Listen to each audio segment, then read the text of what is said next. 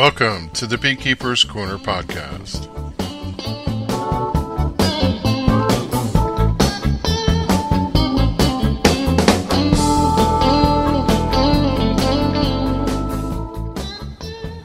August 23rd, episode 179, Serenity Now. Hello everyone, this is Kevin England. Wanted to say thanks for taking the time to come and show up for the show, give it a listen. It's a great day to explore various topics about beekeeping, and I think I have an interesting mix of things to cover for this installment. I wanted to say that I personally liked the cadence of episode 178, and while the feedback that I get about the program is, kind of limited in dribs and drabs, there were some notes that came back that said the reverse design was a good way to go. Got a thumbs up, so I think we're going to make this the pattern going forward. If you didn't catch the last episode, what I'm talking about is a show redesign. The new normal will be roundtables up front, topics in the back, and the local Hive Report to finish up. This is going to be the last mention of the show format change, but if you'll indulge me, I wanted to share a quick reflection before starting the show. It's moving toward late August, and it looks like the signs are pointing to a fall that is coming early this year. We had such a hot July, we got a little bit of a break in early August, and now it's hot again, and even as such, winter is coming. That's a Game of Thrones reference. Winter is coming. I'm starting to see some leaves falling, and actually the goldenrod is already blooming in some fields around our county. It's such an odd thing this time of year. Speaking to Bob Clausen, I said to him, this would have been the week for the Hunterdon County Fair had it not been canceled. And I don't think I've ever recall us talking about goldenrod blooming while we were at the fair. When I see goldenrod, I automatically think about that period where you're building winter bees. And I'm going to share a quick impression in roundtable number 1 about the timing for winter management. So more on that in just a moment. Roundtable number 2 is a task that often goes overlooked and honestly should really be part of your normal routine. It has to do with cleaning your bee suits. Roundtable number 3 centers on an adult beverage and a good cause, supporting the annual Bees Knees initiative. A notable achievement for a high school student who's attacking a problem for the bees will be roundtable number 4. It's about the HiveGuard. And then we'll pick up with a couple topics. Topic number 1 is holster envy. And to round out the episode, I'll put an exclamation point on my comb renewal objective this year with a topic entitled Freshness Date. We will, of course, remember to share the local Hive Report to close it all down. But for now, let's get to some beekeeping topics and head to roundtable number 1. Roundtable number 1, I call this one timing. In the opening, I reflected on the timing of the year and where we are in our annual life cycle for caring for bees. In recent years, I've come to believe through beekeeper experience that beekeepers are not in the right place when it comes to winter preparations. What I'm going to share is not going to be any large revelation, but an emphasis and a kick in the pants to those who have procrastinated. It's clear we are all motivated in different ways. For some, beekeeping is about saving the bees. For some, it's the experience and connection with nature. For others, it's about the honey. Whatever the case, underneath all of it, beekeepers have to understand that they must have profound care for their bees. Another perspective, love for bees or not, is the monetary investment. The fact is that the hives and the colonies that are inside, they're not a trivial amount of money investment and your personal time investment. With these things out in the open, I don't understand why common sense management practices are not latched onto and followed. I'm not here to shame you, but sometimes being critical is a way to resonate with someone. And if you get a guilty pang about what I'm about to say, well, consider it tough love and know that I'm not coming at it from the purpose of being harsh. The fact is, by my experience, beekeepers sometimes simply don't know this information or they just lose track of it. Now, if you're a treatment style beekeeper, by that I mean you prescribe to the practice of monitoring and administering treatments when warranted, there is no more critical time of year to be proactive. And you could listen to every single basic beekeeper course and they'll tell you this. It's not an epiphany. The thing about it is, though, that I meet so many different beekeepers in my course of training and with our club, and just online, I see evidence of it, and in meetings I attend, that don't follow the plan. They don't get the plan. From day one, July, August is the time to check and monitor for your mites and do something about it so that you could build healthy winter bees. And time again, I encounter that person who's coming to us in September and saying, I didn't do anything yet with my bees. Didn't get a chance. I'm hoping they can make it through the winter. What do you think? And they ask what kind of treatment they should put on. And you could give them the guidance and tell them what they should do. Monitor, but chances are you got lots of mites. Put a treatment in, but chances are your hive's already sick and they're not going to do well. And then they come back to you in the spring and say, my hive died. I'm not sure what happened. So I say this in plea for you to get your hives healthy now so that they overwinter. This is the first year, because I'm backing up my treatment, where I say do as I say, and I do. I treated my hives back in July. I was a good boy this year. And I'm going to monitor them. And I think the way that this worked is I picked a good day in July, good couple days, and I put Formic Pro on. I'm pretty confident my hives are in good shape right now. They all look good going into fall. However, from now until October 31st is quite a big window. But you know what? It happens to be somewhere around 60 days. You know what fits in a 60-day window? An Apivar treatment. So if I go in 60 days backed up from October 31st, which is around 8/15, which is this week, and I monitor my hives and I find that I have some mite threshold problems, I could put an Apivar in. Now we're starting to get to that point where people are saying, not me, but people, that if you find any mites, you should just treat. I did some mite treatments or some mite checks this year and found nothing, and I did some mite checks and I found something. I'm almost to the point where we're going to get to the point in the next 2 years where they're just going to proactively tell you to treat. And I've come to think about proactive. Last year I was good that way because I wanted to make sure my bees didn't have any chance of it. That's not my message. My message is, it's mid-August. If you haven't done anything yet, you're probably already too late.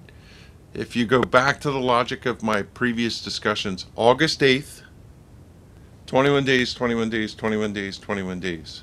4 periods of 21 days takes you till November 1st. I'm going to keep reiterating this, is that's when your bees need to be healthy. They need to be full. You need to be feeding them. They need to get to full winter state by November 1st. And if they have any sense of a mite problem during that duration, your hives aren't going to do well. They might eke through till spring. And you should not come January, February, even March and wonder what happened if you have not done anything.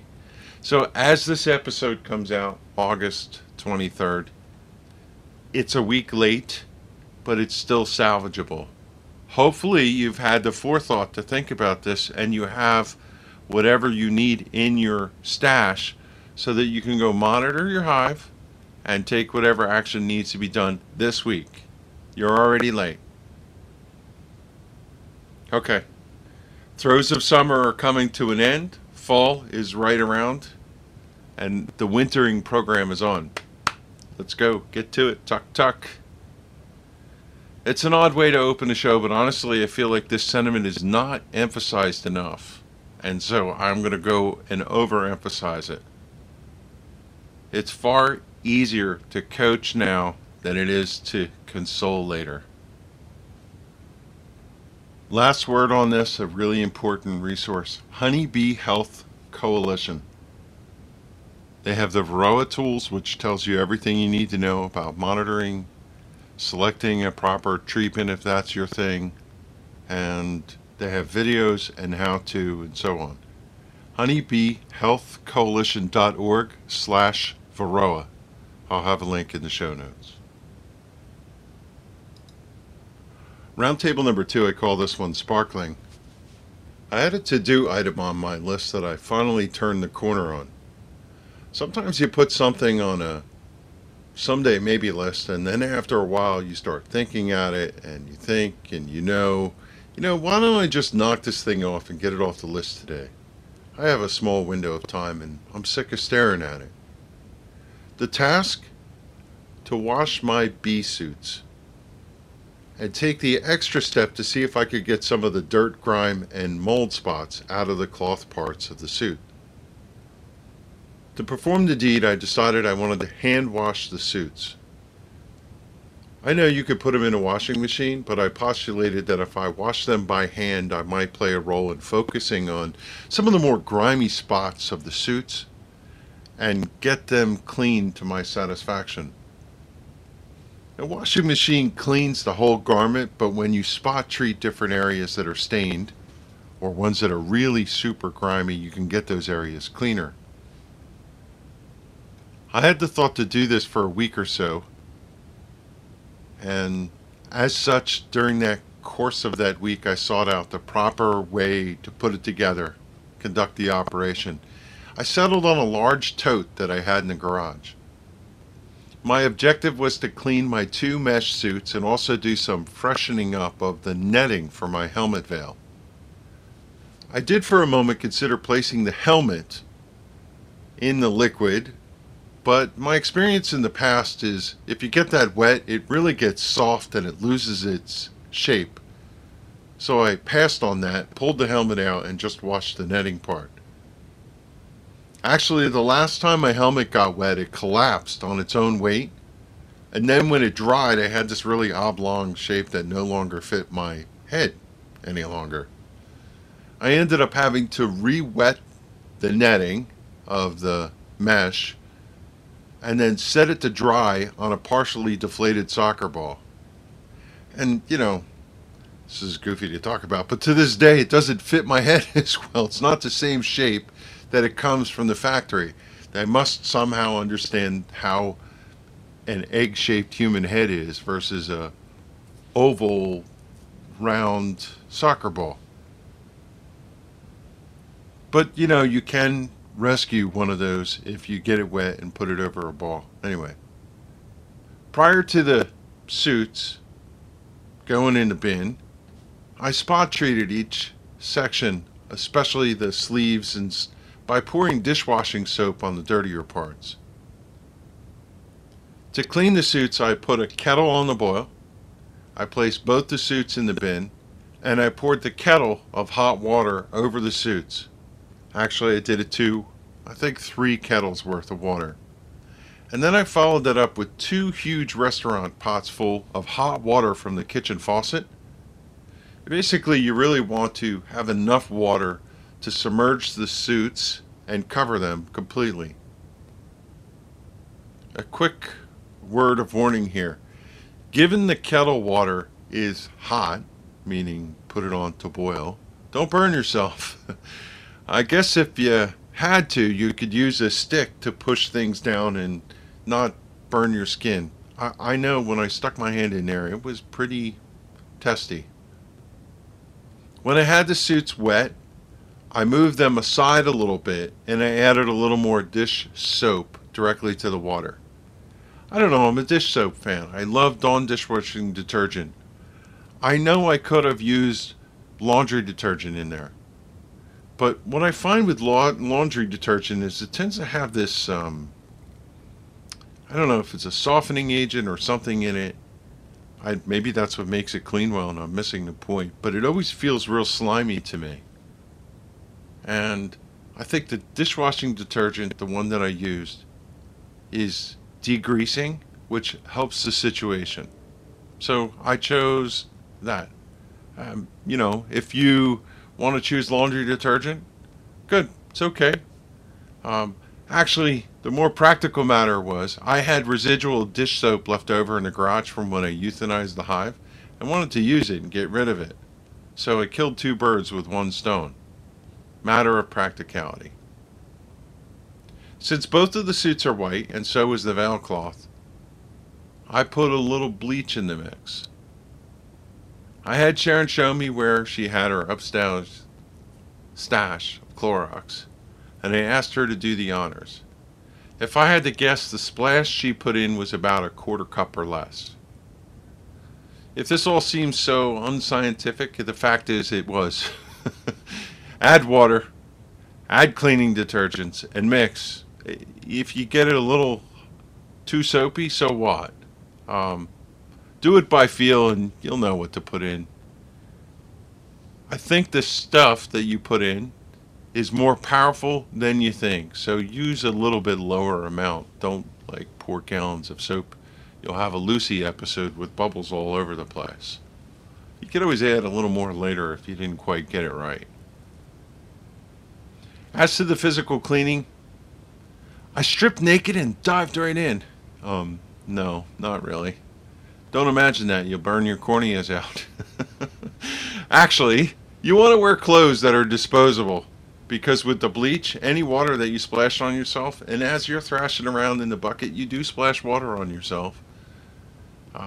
You physically reach in and rub and scrub areas with heavy grime. The interesting thing about the mesh suits are they're kind of like a form of that kitchen scrubby with their texture, and they provide a good, abrasive contrast to grab a handful of it and scrub a dirty area with the actual suit. I knew I struck pay dirt. See what I did there? When the water turned murky brown. Kind of remind me of a cedar swamp water. I scrubbed and scrubbed and scrubbed the suits. The water was brown.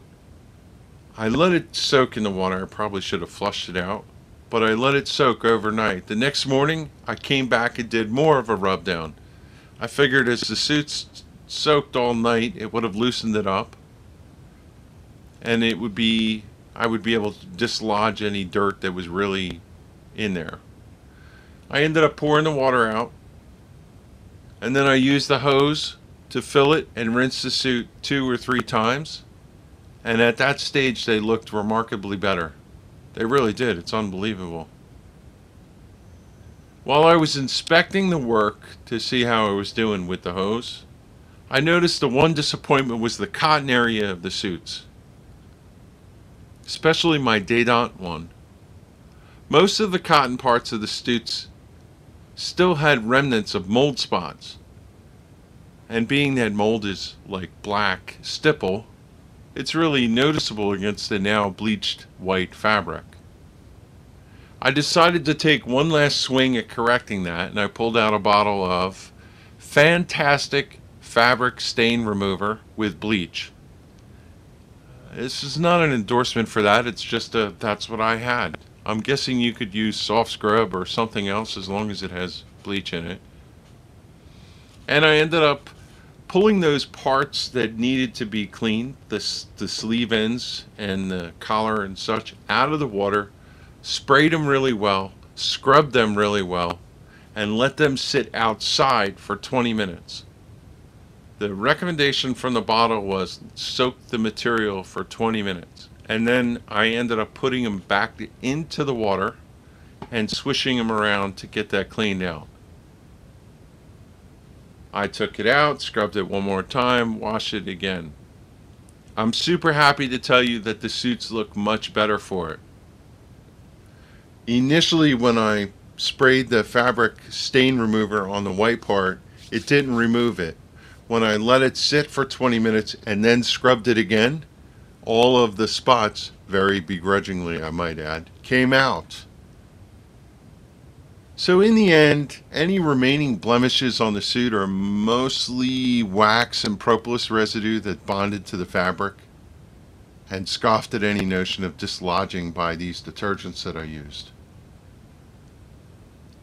I suppose if you had propolis and such, you could use isopropyl alcohol if you wanted to go even further, but I have such a little amount on it that it really didn't matter to me.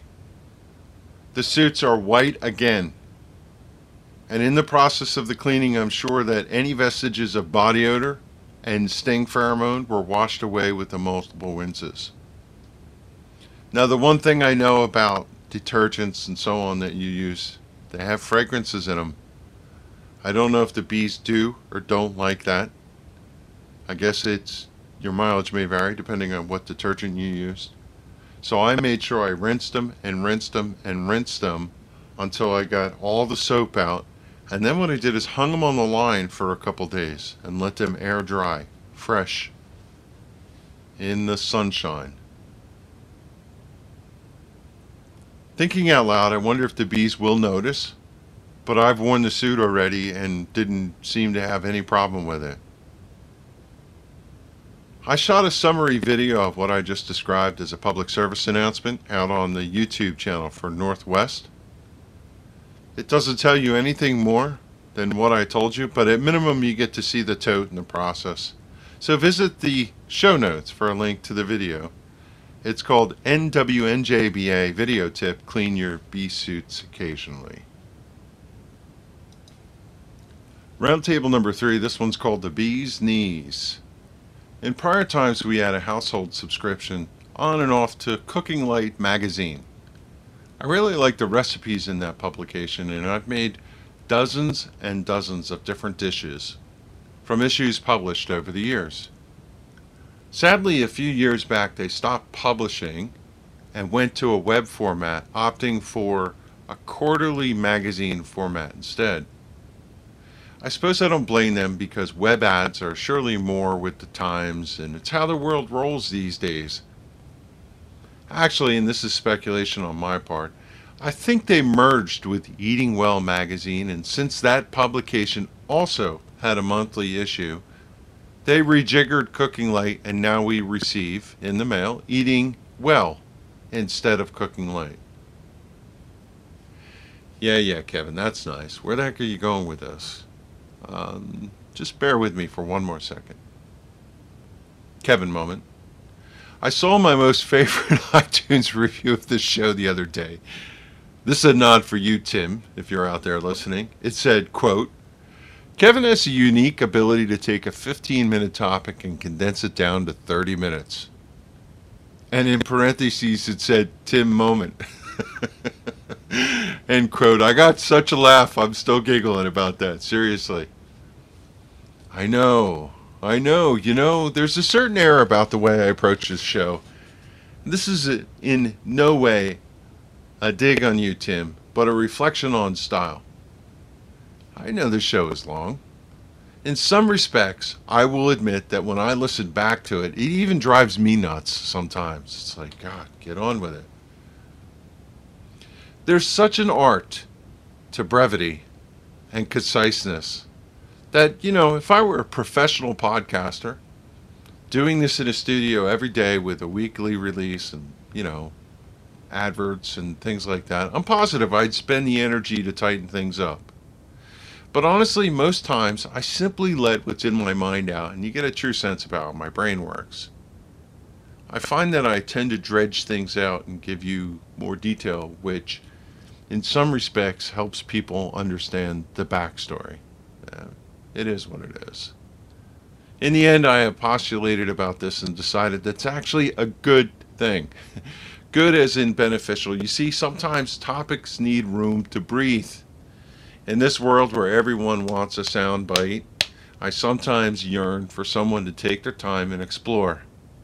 And I guess the secret sauce is about whether it's beneficial or not to trudge on. And yes, I know some of my stuff is trudge. Now, I know this Kevin moment is a perfect example of this on display. I want to talk about a drink recipe, that's where I'm going, and here I am reflecting on podcast delivery style. It's kind of like one of those Forrest Gump moments. It happens. End of Kevin moment. Here we go. In the latest Eating Well issue, to the point of it all. Do you notice that lead in? In the latest Eating Well issue, I noticed an ad by the National Honey Board. Full page, and I thought, damn, that's cool. I've never seen that before from the National Honey Board. There on the page is a large full hero graphic of honey spilled out onto the surface with a honeybee, pollen baskets full, and a large stylized format text script of the word honeybees in the center of the page. It's bracketed on the lower half with a statement that expresses how important honeybees are to the environment and the food supply, and if you follow the text down the page, it ends up trailing off to the exit of the page, off in the bottom right-hand corner, a National Honey Board logo. What a spectacular ad. It's so amazing that it immediately caught my eye, and as appealing as it was, and before I registered fully that it was beekeeping related, I read the whole thing. So to whoever did that from the National Honey Board, kudos to you. As someone, me, with a graphic art, print, paint, web media background, I say you killed it on the design. I've studied layout with a passion, and I think you could tell by my recount that they hit a home run. While I lingered on the National Honey Board ad, I took a moment to sweep my eyes to the article on the facing page. I want to point out for a moment that the behavior I just stated is an interesting success of that ad in its own right. I read the ad copy first and then looked to the left for the magazine feature on the facing page. So the feature on the facing page was a tie-in to the Honey Board ad. I'll spend a moment on what a tie-in is in a second. But to the feature, it was entitled The Booze and the Bees. There's a neat little story that recounts an owner of a distillery having an adult beverage with a beekeeper, and the beekeeper lamenting, what is the distillery owner doing for the bees? Ryan Christensen, who is the owner and head distiller of a Vermont-based distillery, Caledonia Spirits, relayed the beekeeper was insistent, stating, quote, he was very firm in his expectation that there was more we could do, end quote. Taking this to heart, they came up with a concept to bring awareness to honeybees. They conceived of an idea to take a classic drink from the heydays of the 1920s and make it the centerpiece of a week-long campaign to raise money for honeybee awareness. If you purchase the designated Prohibition-era cocktail known as the Bee's Knees at participating establishments for the designated week in September, $1 of the proceeds for the drink will go to a nonprofit supporting pollinators. As a beekeeper and lover of pollinators, I love this idea. I'm not sure everyone will support the idea of alcohol consumption, but I think of it in this light. If you're going to have a cocktail, I would hope you might consider this one and support the effort. So a fair question is, what is a bee's knees? Actually, it's a pretty simple drink. Gin, honey syrup, and lemon juice. Honey syrup is not straight honey, but honey that's mixed with a little bit of water to thin it out some. It's typical to do this to honey, to get it in a syrup form, because it's easier apparently to incorporate into a cocktail when shaken or mixed. The typical ratio for honey syrup is 2 or 3 parts honey to 1 part water, and you stir it to a uniform consistency. I did a bit of research on this cocktail. I wanted to know more about it. I wasn't familiar with it, and turns out it's truly designated as a classic. There seems to be permutations or tweaks And some of the variations include a touch of orange juice and even orange bitters and other add-ins. But the classic drink is this: 2 ounces of gin, 3/4 ounce of honey syrup, 2-to-1 mix, 3/4 ounce fresh squeezed lemon juice, and then you use a lemon twist to garnish the drink. You add all those ingredients to a chilled cocktail shaker, filled with ice, shake well, and strain into a cocktail glass. The cool thing about this cocktail is how simple is that? And as beekeepers, honey is a no-brainer. A lot of people have gin on hand, and lemon juice is lemon juice, but use the fresh kind. I'm not a cocktail connoisseur, so don't look at me what kind of gin. I'm not qualified to speak on that. I'll simply leave that to your devices. Coming back to the initiative, the September campaign idea, it's been growing in adoption over the last couple of years. The article alludes that they have raised $63,000 from previous campaigns. Now this year, because of COVID, they're expanding the window of the campaign to a slightly longer window, and it's going to run from September 19th to the 27th, so you still have time. I have a mission for you. I would hope that if you like this idea, you might take a moment to spread the word. To that end, I have provided a few links in the show notes. There's one about the Bee's Knees Week campaign, week long, and another that shows a map of participating venues. If it moves you, take a moment to look one up in your area and partake. Or simply take the time to make your local watering spot aware of the campaign and suggest they support it. Incidentally, when looking at the map, it's not a surprise to me that the Brick House Tavern, an establishment in our area, Hopewell, New Jersey, who's known to be a supporter of great local agriculture, is on that map, and I say kudos to them for impressing me even one more time and being engaged so much to support beekeeping, honey, farmer, stuff like that. There'll be several links in the show notes in relation to the roundtable. Check them out at BKCorner.org, episode 179. Roundtable number 4, I call this one JT. The story's been making the rounds on Facebook and other outlets, and for me, I found it via my beekeeping news feed this week. And that was the first instance of many I've encountered since then, so I'm guessing maybe you heard about this, but if not, I'm going to share it. In fact, while I was filing a note to talk about this in this episode, Bing popped up on my computer from Jeff Teeland, JT, asking if I had heard about it. So, how about that? In my case, the coverage I came upon stemmed from Forbes.com. The showcase, which has a lot of emphasis on student coming to the rescue of bees in trouble, features a 17-year-old Connecticut college student who has devised a way to deliver a thymol miticide to honeybee colonies through the front entrance. The device, now being called the HiveGuard, Hive, capital Guard, all one word, is termed a miticidal beehive entranceway.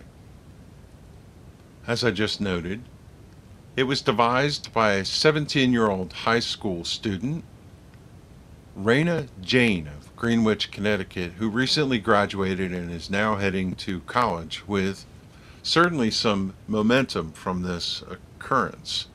In the Forbes interview, it was disclosed that she happened to see Dr. Samuel Ramsey speak back in May of 2018 about his discovery of bees feed on fat body, and it inspired her to take a look into this field of science and honeybee health. The device approach she developed employs a piece of hardware with holes in it, and based on what I can observe, it has thymol-infused gel that the bees come into contact with, and in doing so, they distribute the product of thymol throughout the hive. Bees traveling through the entrance deposit a half microgram of thymol into the hive, which is stated to, quote, kill off the mites and not harm the bees, end quote. As mites come through the hive entrance, they pick up a tiny amount, and to me, it's not too dissimilar to the manner in which HiveGuard works. The gel is in a tin, and as the bees come into contact with the gel in HiveGuard, they bring it all around the hive. Based on what I'm seeing, the device has proven to be 70% effective in lab settings, and I guess it's going to require some further work in the real world, field studies, before you can really know the true abilities. But that's really not the point. The point is that she took the risk to devise something that in the lab is showing promise, and that's really cool. It seems Raina has achieved some good visibility and a lot of interest in her work, and here's to hoping that she has a good journey and can find a way to make a product out of her invention, which is her intention. You can visit the Forbes article, and I'll provide a link to her website, as that provides some additional images and insights about what she has going on. On her website, you can subscribe to get more information about the progression of her invention, and I did subscribe and received an email, which I'm going to talk about real quick before I close this down. In the newsletter, it appears that she's getting some questions about when will it be available. She's in the last stages of testing right now, and when that is completed, there'll be a mass certification and production to beekeepers. One of the questions you have with the gel is it replenishable? Right now it's not, but they're working on a way to make HiveGuard as long-lasting and effective as possible. In her newsletter, it says, testing currently shows a duration of 1.5 months with no additional maintenance necessary, other than a quick one-time installation. Now, one of the things people want to know is how much does it cost? I think given that she's still at early stages, I don't know how she could talk about what manufacturing and cost and shipping and all that will be. And that's kind of what's reflected in the email. So again, if you want to keep up to date on what's going on with this, you can visit the website. And from there, you can subscribe to the newsletter and get updates from Raina. Always like to hear stories like that. And hopefully there'll be more to come. That's it for roundtables. Quick, done, moving on. Let's turn to the back of the book, which is now topic number 1.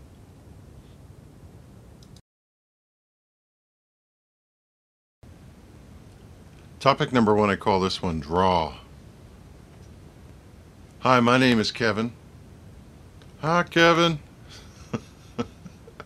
It's like one of those, I'm sitting in a metal folding chair amongst all my peers, and I'm saying out loud, I have hive tool holster envy, and everybody is sympathetic to the plight. Let me tell you about my story.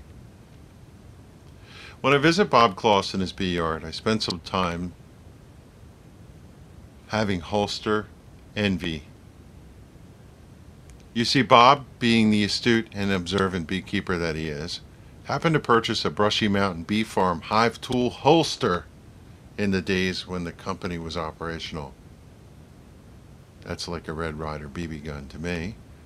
Now that that company has closed down, well, you can't get one. As far as hive tool holsters go, I've always envied the Brushy Mountain version, but the perfectionist in me never pulled the trigger on a purchase because, while I like the design, there's always been 1 or 2 things about its open bottom that made me think about whether I should make the purchase or not. Silly me. To describe this thing is to tell you about a device that is fairly utilitarian. It's a simple leather flap with a slim sleeve that you slide your hive tool in. The flap has 2 slots at the top so you could run a belt through it, and it's meant to hang off your side and lays against your leg underneath your bee suit. Now, that particular holster is not the only one that has been in my sights over the years. I've seen a couple other ones that I had taken a shine to. One was a holster invented by a Canadian beekeeper that held a hive tool, had other assorted pockets and pouches for your things.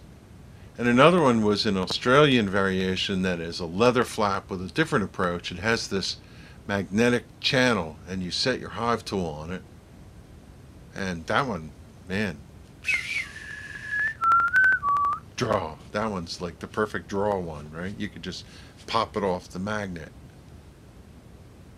In some respects, they kind of remind me of my fire rescue days.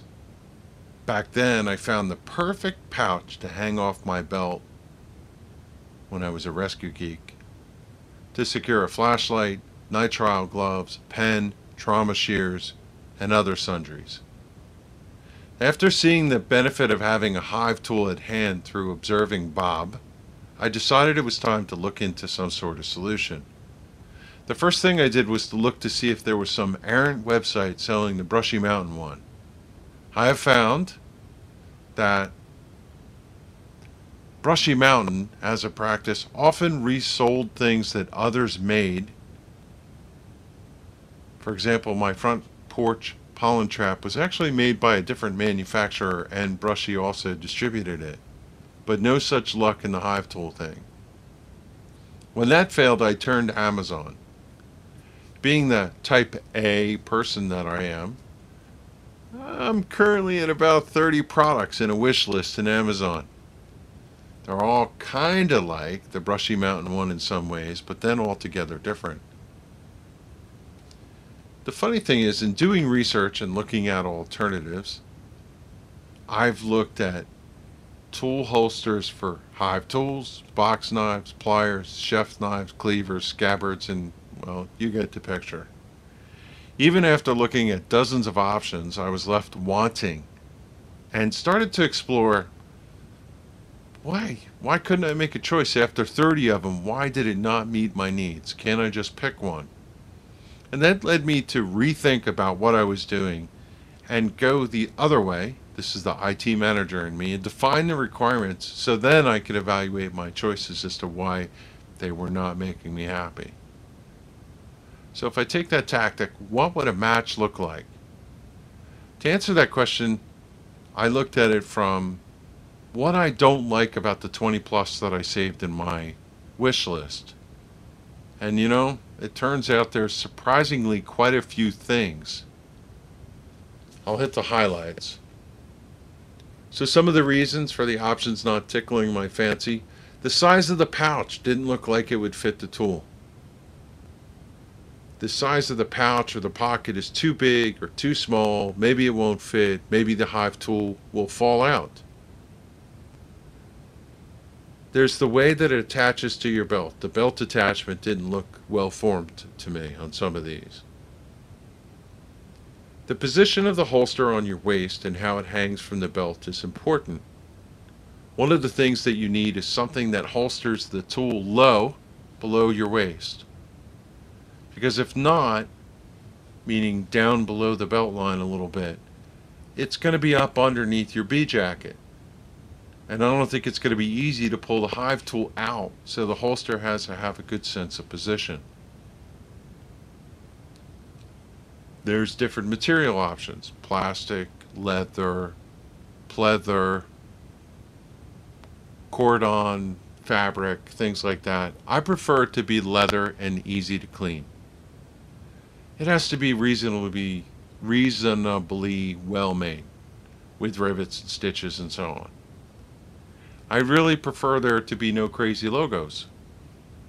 And I think it would be super sexy to have a magnetic style holster, but I worry that the tool will eventually and inadvertently pop off the magnet and fall out without my knowledge. And I certainly don't want to run one over with the mower. Last but not least, I'm not going to pay $50 for a tool holder. And yeah, there's a couple other nits, but I think I've run on and on. In the end, finding something that suits all those requirements has turned out to be, well, a bit of a challenge. Truth be told, I have one idea about a requirement that I didn't mention, but it stands as the reason that I have never purchased the Brushy Mountain one. And it has to do with the sleeve portion design of that holster. I want the pouch to hold the hive tool so that it's closed and it encases the entire hive tool. I've had so many occasions when working bees where you use our hive tool and it gets honey on it. You stick it down between a frame to free them up and it gets sticky and honey on it. And of course, it's not unusual for a hive tool to be coated with propolis. I can't envision how an open-ended hive tool that slides through the sleeve and is hanging out metal exposed won't result in getting honey or propolis on your jeans. And to my way of thinking, I think it should be a self-contained pocket. That creates a different problem. If it's a pocket, then the inside of the holster is going to get honey on it. Therefore, it should be probably made of a material that would be easy to clean, and better yet, it would let you separate the sleeve part from the backing and allow you the ability to wash that out if you need to do it. I'm starting to head into unicorn territory. There's one other aspect of the requirement, and that's the rationale for wanting it closed. I want to put a holster on when I'm ready to leave the house and forget it. Whether I'm going out to the local bee yard or I'm going out to train or do whatever, it should be just something strapped to your leg like you put your wallet in your pocket. If I have a utility pouch with the hive tool hanging out, sharp edges, and I get in the vehicle, I'm going to cut my seats up or mar the plastic, and that's not going to work. Now, why not just use a hive tool? What do you do with it? I find you set it down. You know, how many times have you been in a session that becomes inefficient because you've taken it out and laid it down somewhere? What I've noticed with Bob Kloss, and we've discussed this, is he's trying to develop the muscle memory to put it back every single time. Take it out, use it, and put it back. And if you continue to do that over time, you become really efficient. And I think that's great. And that's what I'm ultimately looking for, is that muscle memory. And that's why a holster makes a lot of sense as a requirement. So I think it should be closed. Did I share I've been thinking about this a lot? I'm still on the quest and allow myself to poke around here and there. I'm allowed. Did you get that? That's a tie-in from a previous segment. When I find time that I'm bored on a conference call at work, sorry BMS, or something else going on, I poke around on the web. It might turn out in the end that I might try to design one to my specifications. Sounds like a good winter project, and I've already hinted to Sharon that maybe Santa could bring me some tools to work leather with. I know what you're thinking. Damn it, he said all of this and he's not going to recommend a holster. What a letdown. Okay, hold on. For those of you that are thinking that, I have good news. I'll share that I bought something, and I actually have been using it, and if good enough is perfect, it's worked out okay. The device is a garden tool holder made by a company called CLC. Charlie Lima Charlie. It's the CLC Work Gear number 418 Leathercraft tool holder. In looking over the design, it has most of the characteristics I was lamenting about. It's the right length, it's leather construction, it has a closed bottom, and get this, it was $6. So there's no buyer's remorse in testing it. The leather, by the way, is untreated, or maybe it's just lightly oiled. But what I like about it is I immediately went and got my homemade leather paste that I designed with beeswax, and I rubbed it down in it, and it has a really nice texture. In fact, I have it right here in front of me. And it gave it a nice color, and it made it impervious to honey and whatever is my guess. So the 418 almost fits the bill, except for some small nits. For my taste, the pouch that the hive tool sits in is simply too large. The width of the pouch is meant to hold a pair of pliers, and as designed, it would be absolutely perfect for that, but when it has a hive tool sitting in it, it flops around too much for my liking. I'm concerned that, I don't know how I'd bend over so much, but it's possible it could pop out because it's not really secure in there. So for the purpose of holding a beekeeper's hive tool, the pouch needs to be a little less roomy. As a form factor, though, I think it has a lot of potential. And now, I'm going to wear it in hopes that I'll develop the muscle memory that Bob had with his until I come up with something better. I don't know whether I'll make it or find it, but my hope is that by next spring I'll be sporting something that will be the envy of all the cool kids. If you want a closer look to my journey, I have something to share. For starters, look in the show notes for a link to the one that I purchased, the CLC model. And while you are there, you can also access the link I provided to an open Amazon wish list that has the 20 plus different candidates that I looked over and saved for my idea list. And one last thing. If you know of the perfect hive tool holster that meets my requirements, or maybe yours, give it up. At minimum, if you have any requirements rattling around in your head about what the perfect hive tool is, drop me off a note, kevin@BKCorner.org. If I do end up designing one, perhaps those requirements can be added in and we can get that design reproduced somewhere.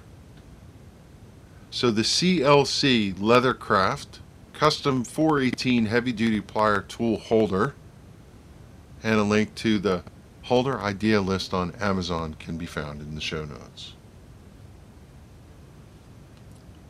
Topic number 2, I call this one Freshness Date. I'm told on occasion that I am an influence on others, and as such, that bears a lot of influence on me and what I do and say. I could be paid no better compliment than someone sharing that they heard something I said and took it to heart and it produced a positive outcome for them.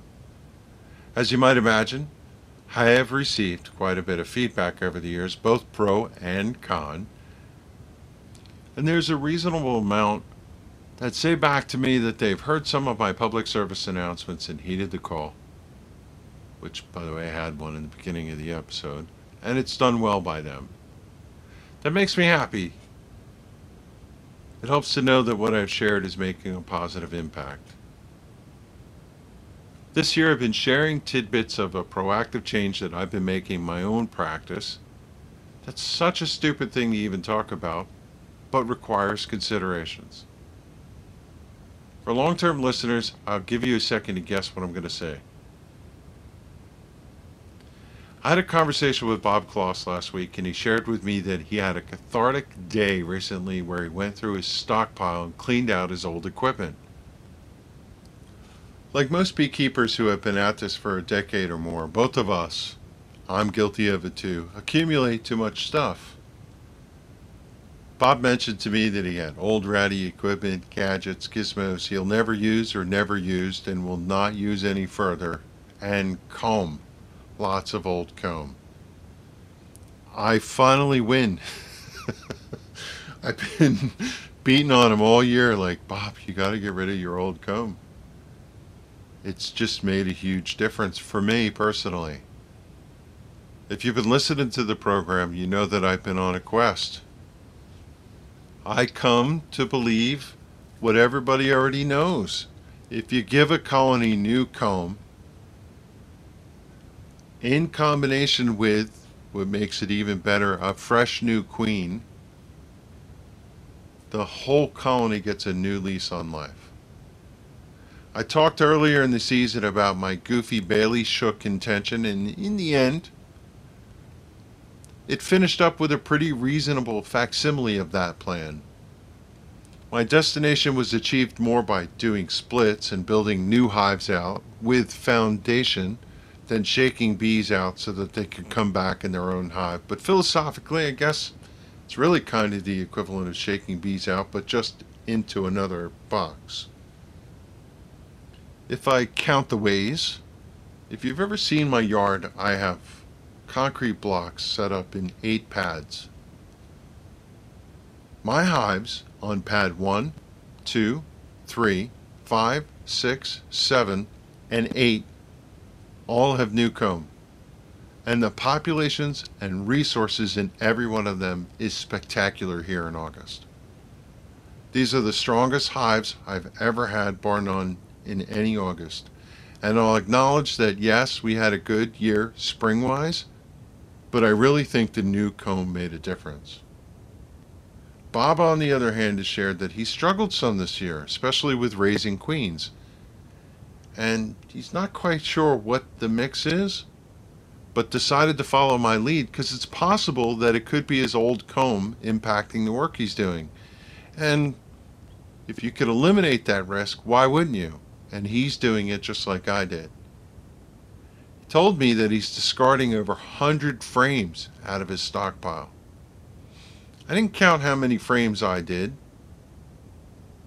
where I cut out the old crusty brown comb, but I'm pretty sure I did 100 plus too. In fact, I achieved a milestone last week as I finally finished all of my medium supers, and I have but 2 or 3 deep boxes to go before I get to the last of it. It's been a project all year long. I'm super excited about the fact that Bob's following the lead, because I think next season we can learn how his interest in culling comb will serve in his operation. I feel like I have convinced him to try it, and I can't wait to observe if there's a turnaround in the health of his colonies also, and robustness and all the things that go with it. I think that's what I see in my yard. If the two of us do it year after year and we both see this, then it becomes a duh moment. I have to take a moment to talk about this, as some are thinking, well, duh. How is it that you have such old comb laying around? Everyone knows you're supposed to get rid of old stuff. I say to you, not so fast on that. I ask beekeepers all the time about this dynamic. I get sheepish admissions that 9 out of 10 do the same thing. They hoard comb. There's this little collective conflict in the universe when it comes to cherish the option to have drawn comb at your disposal.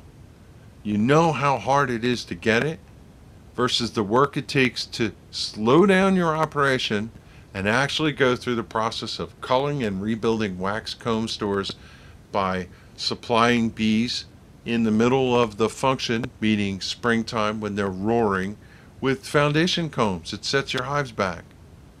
It's a lot of work too, and I can only imagine what it might have been like, honey-wise, if I didn't have my bees building comb all this spring, instead of focused on storing honey because I had drawn comb to give to them. Now for me, I'm not in it for the honey, and the health of the bees is more important. And also my sanity, because if the hives are struggling, you're not a happy beekeeper. I see it this way. I'm protecting my investment, and survival is a big factor in this. In the end, I had to have a good number of Maria Kondo moments. Thank you for your service. The cool thing is I melted quite a bit of wax this year, another thing that I've been talking about as a result, and I learned about that, quite a bit about that in return. Kevin moment. I had to explain to Bob who Maria Kondo is, and I'm not sure that the reference is as well known as I think it is. I thought it was pretty widespread, but given Bob's reaction of not having a clue, perhaps it was more localized than I imagined. Maria Kondo became a sensation because of her method for cleaning and tidying up. So many people were able to clean out their disorganized closets this year because of her psychological aid of holding up a piece of, say, 1990s memorabilia, a jacket, jeans, whatever it is, and letting go by giving yourself permission to appreciate the good times you had in that members-only jacket, Jordache jeans, and thanking him for that. Then you could just discard it knowing you gave it its just appreciation before you put it in your goodwill bag. It's really kind of a clever approach. I practiced a Maria Kondo moment the other day when I pulled out one of my Ratty Gateway Hive boxes and I thanked it for its service. I'm retiring it. And I found a way to recycle it, so that's even better. So follow the wisdom of Maria Kondo and thank your comb for its service to the colonies that came before it, and then get out the knife and cut it out for the festering, no good, dirty substrate that it is. I said that last part in case you were thinking of somehow cherishing it instead. End of Kevin moment. Fresh comb here, fresh comb there, fresh comb everywhere, all the time. This and young queens, two stupidly simple constructs in beekeeping, and if we only kept ourselves honest about this, we would be so much better off. I am marking all my frames with the year the foundation was put in service, or for that matter, foundationless frames. And from now on, I vow hyper vigilance, cull comb in 3 years, period, has to go. That's what I'm going to do. And I really think this is going to have, all kidding aside, a profound impact on the health of my bees. I'm starting to believe that giving the bees a job to build fresh wax really has a significant amount to do with colony buildup, strong colonies, foraging, all this other stuff. Again, this is not an epiphany. It's just we tend to sometimes, as you get older in your beekeeping years, get lackadaisical about this. That's my opinion. Before I move on, I have to give a nod to Jim 2 and tie up one of the things I shared a moment ago. In a recent Bee Culture magazine, Jim's feature had an idea for recycling old bee equipment. And in this case, I'm talking about the rotted corner gateway hive that I pulled out of rotation. The box has seen better days. It's no longer suitable as a container of bees, but the wood still has enough structural integrity for being repurposed as a sit stool. Jim showed the idea of cutting out one of the long sides. You turn it perpendicular for the purpose of providing support to the 3 remaining sides. The remaining long side and its 2 short sides, when you sit long side up, make a good sit stool, and with the extra reinforcement firm up, well, it makes a novel piece. So picture the design. A short side running vertical, the long side of the horizontal facing the earth, and then the short side going down. Under the long side and perpendicular to the flat plane is the cutoff piece resting flush underneath. If you screw through the short sides, you can screw into the ends of the support and you have a bench. You can, of course, consider some support boards to make it even sturdier. It's hard to explain in narrative, but I hope that you got it. Got it. It's a simple idea. And, for a beekeeper garage, it's a novel little sit stool. Use it in the garage, use it in the garden, or maybe even set it out in the bee yard for those days you want to sit and observe. Just be sure to clear the handhold of any collected water, or you'll have a wet tuchus. So refresh your comb. That's what we learned today, ladies and gentlemen. And I hope you have been convinced. And I hope next year I have good news to report on both of our operations that will back up this suspicion that it's not something you should take lightly, but build into your practice and commit to.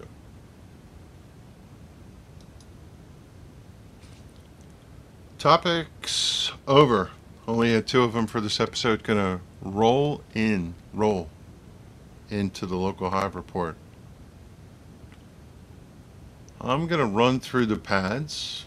Pad number 1, scale hive, all medium hive. Haven't been in this hive for a little bit, but I know that it looks pretty strong, flying pretty well. And the last time I looked at it, they were building solidly all 3 boxes, and this is how I think I'm going to overwinter it. One of the things I want to do is add a feeder to it and just make sure that they have what they need to get fat and happy for winter. They look like they came out pretty well after the formic treatment. Pad number 2 is a 5-frame nuke. It's 3 boxes, 3 deeps, 5 over 5 over 5. Not too long ago, a week and a half ago, I stuck a middle box in between 2 really happening boxes. This hive is just banging. The other day I went to feed it. It has a Brushy Mountain feeder on it. I didn't smoke it. I popped the feeder up and got 2 stings for my pleasure. I'm just trying to feed it and get it to go. I think inevitably I will put this in a polystyrene nuke to overwinter. And I'm going to pull the middle box out that I put in to help me with one of the nukes, which I'll talk about later. Pad number 3 is a 6 over 6 over 6 polystyrene nuke. This was the top bar nuke. I had it down on pad number 8. I used it to build the top bar frames, which happened successfully. And then I moved it into this, and the box is booming. Again, given what I'm trying to do is make sure this colony can be all that it can be, I've been feeding it. Pad number 4 is the 8-frame hive. It's 2 8-frame boxes, 2 medium or 2 deeps. This hive took quite a bit of hit from the Formic Pro, and this weekend I'm going to go in it and see how the colony has rebounded. My guess is it had quite a bit of brood mortality from the treatment, but given what I know, it should even out. This box was a watch, and it's probably the weakest hive I have in the yard right now, but I'm confident with feed, and I have been feeding it, that it should be okay. Pad number 5 is the cedar hive. It's a conventional 10-frame Langstroth 10 over 10. The reason I call it cedar hive is instead of being made of pine, it's made from cedar. This hive is banging.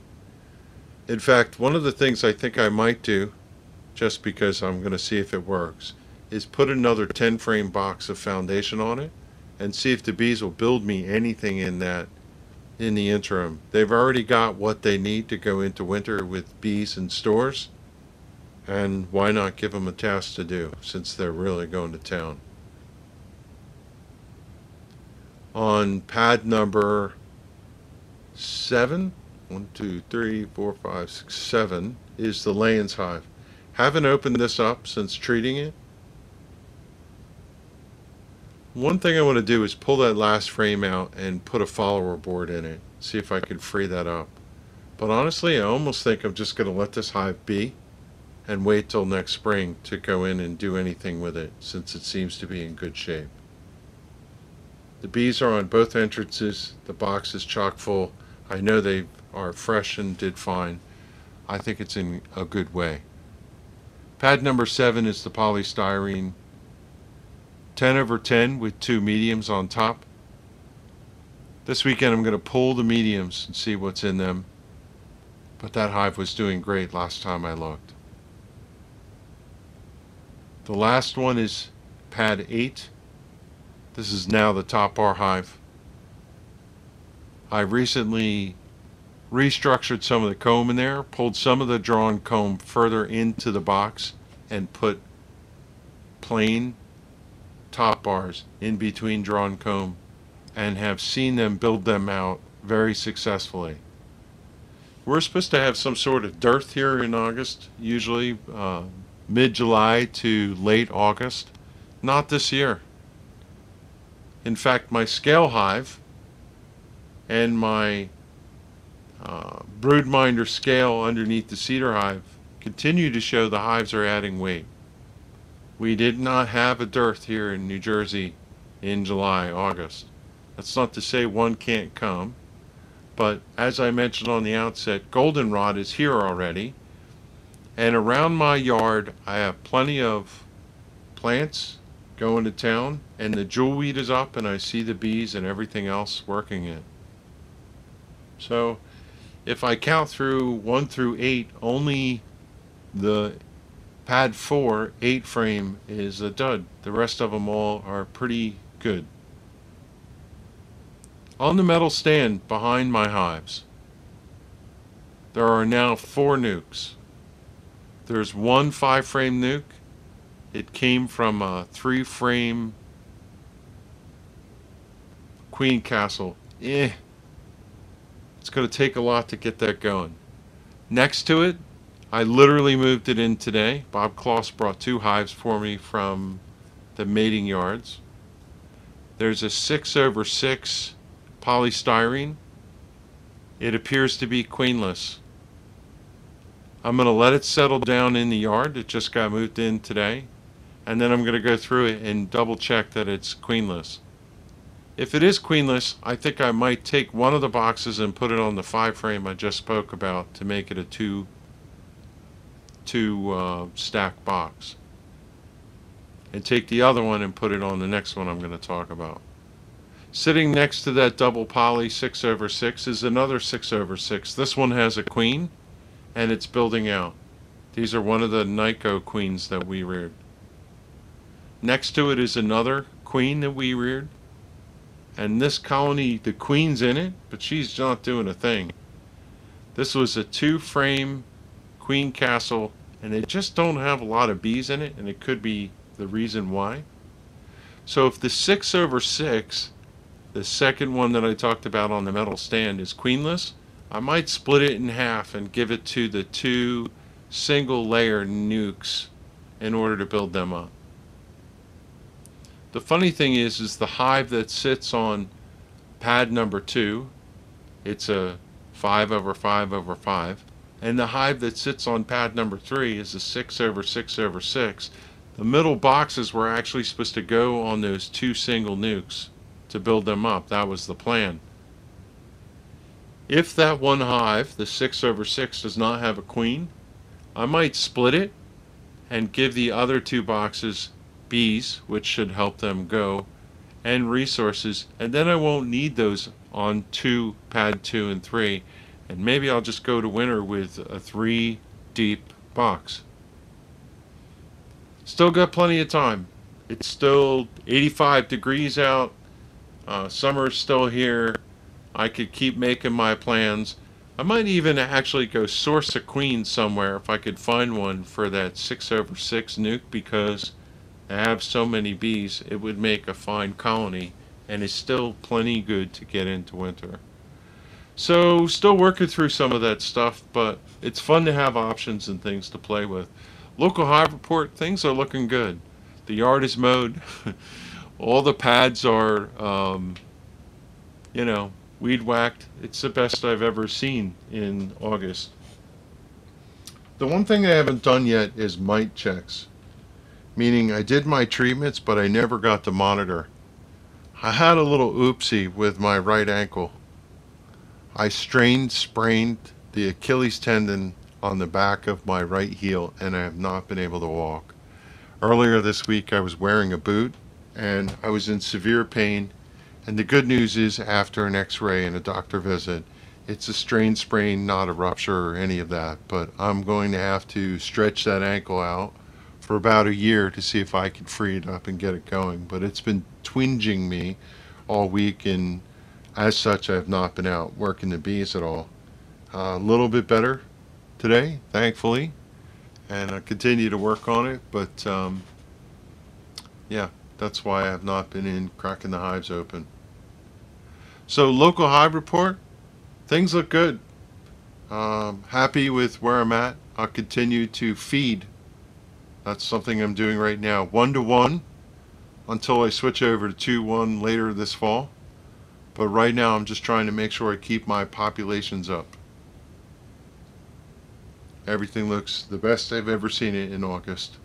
I'm knocking on wood, hoping that, things stay this course and we have a good fall into winter, and we'll finally get a good spring. So local Hive Report, check.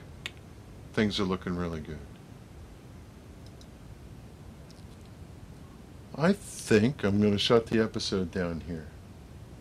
Covered what I wanted to do. Just want to talk about one more thing real quick before I finish the closing comments. One thing that I've been really good at this year is keeping track of my hive inspection sheets. I'm proud to say that every single hive inspection I've done of every hive, all the ones I just ran through, every maintenance, activity, and inspection is remarked. I have records of all of them. In conjunction with the hive inspection forms, I have tracked my next action forms, which tells me when I'm going back out to the yard what I have to do. I'm not sure how you do this in your operation, whether you keep a journal, you keep it all in your head or whatever, but I do find at times that it's refreshing. I did this the other day with one of my hives, to go back and look through what happened. And you get a, oh yeah. And it's only because you took notes that you can reminisce about where the hive came from, how it got to be where it's at, and what you have going on through the year. So that's an interesting dynamic too, that last year in 2019 I made a pact with myself that I was going to do it and fell short. And this year I've been on my game and I have not missed one. So every single one of those colonies that I just mentioned, I have good hive inspection records for them. Where the queen came from, what state they were, what maintenance I've done, and so on. So yeah, I get an A+ for that this year. I did a meeting recently for North Carolina, the frame game. I redid the frame game. It was good, but now it's better. I'm really happy with the way that it progressed. And I'll be doing that again later this year for Northwest. That's kind of cool. We have Tuckabee coming into a Northwest meeting. Not sure if you know who Tucka is, but she's pretty popular these days. You see her in some of the bee magazines, and she's certainly popular on social media.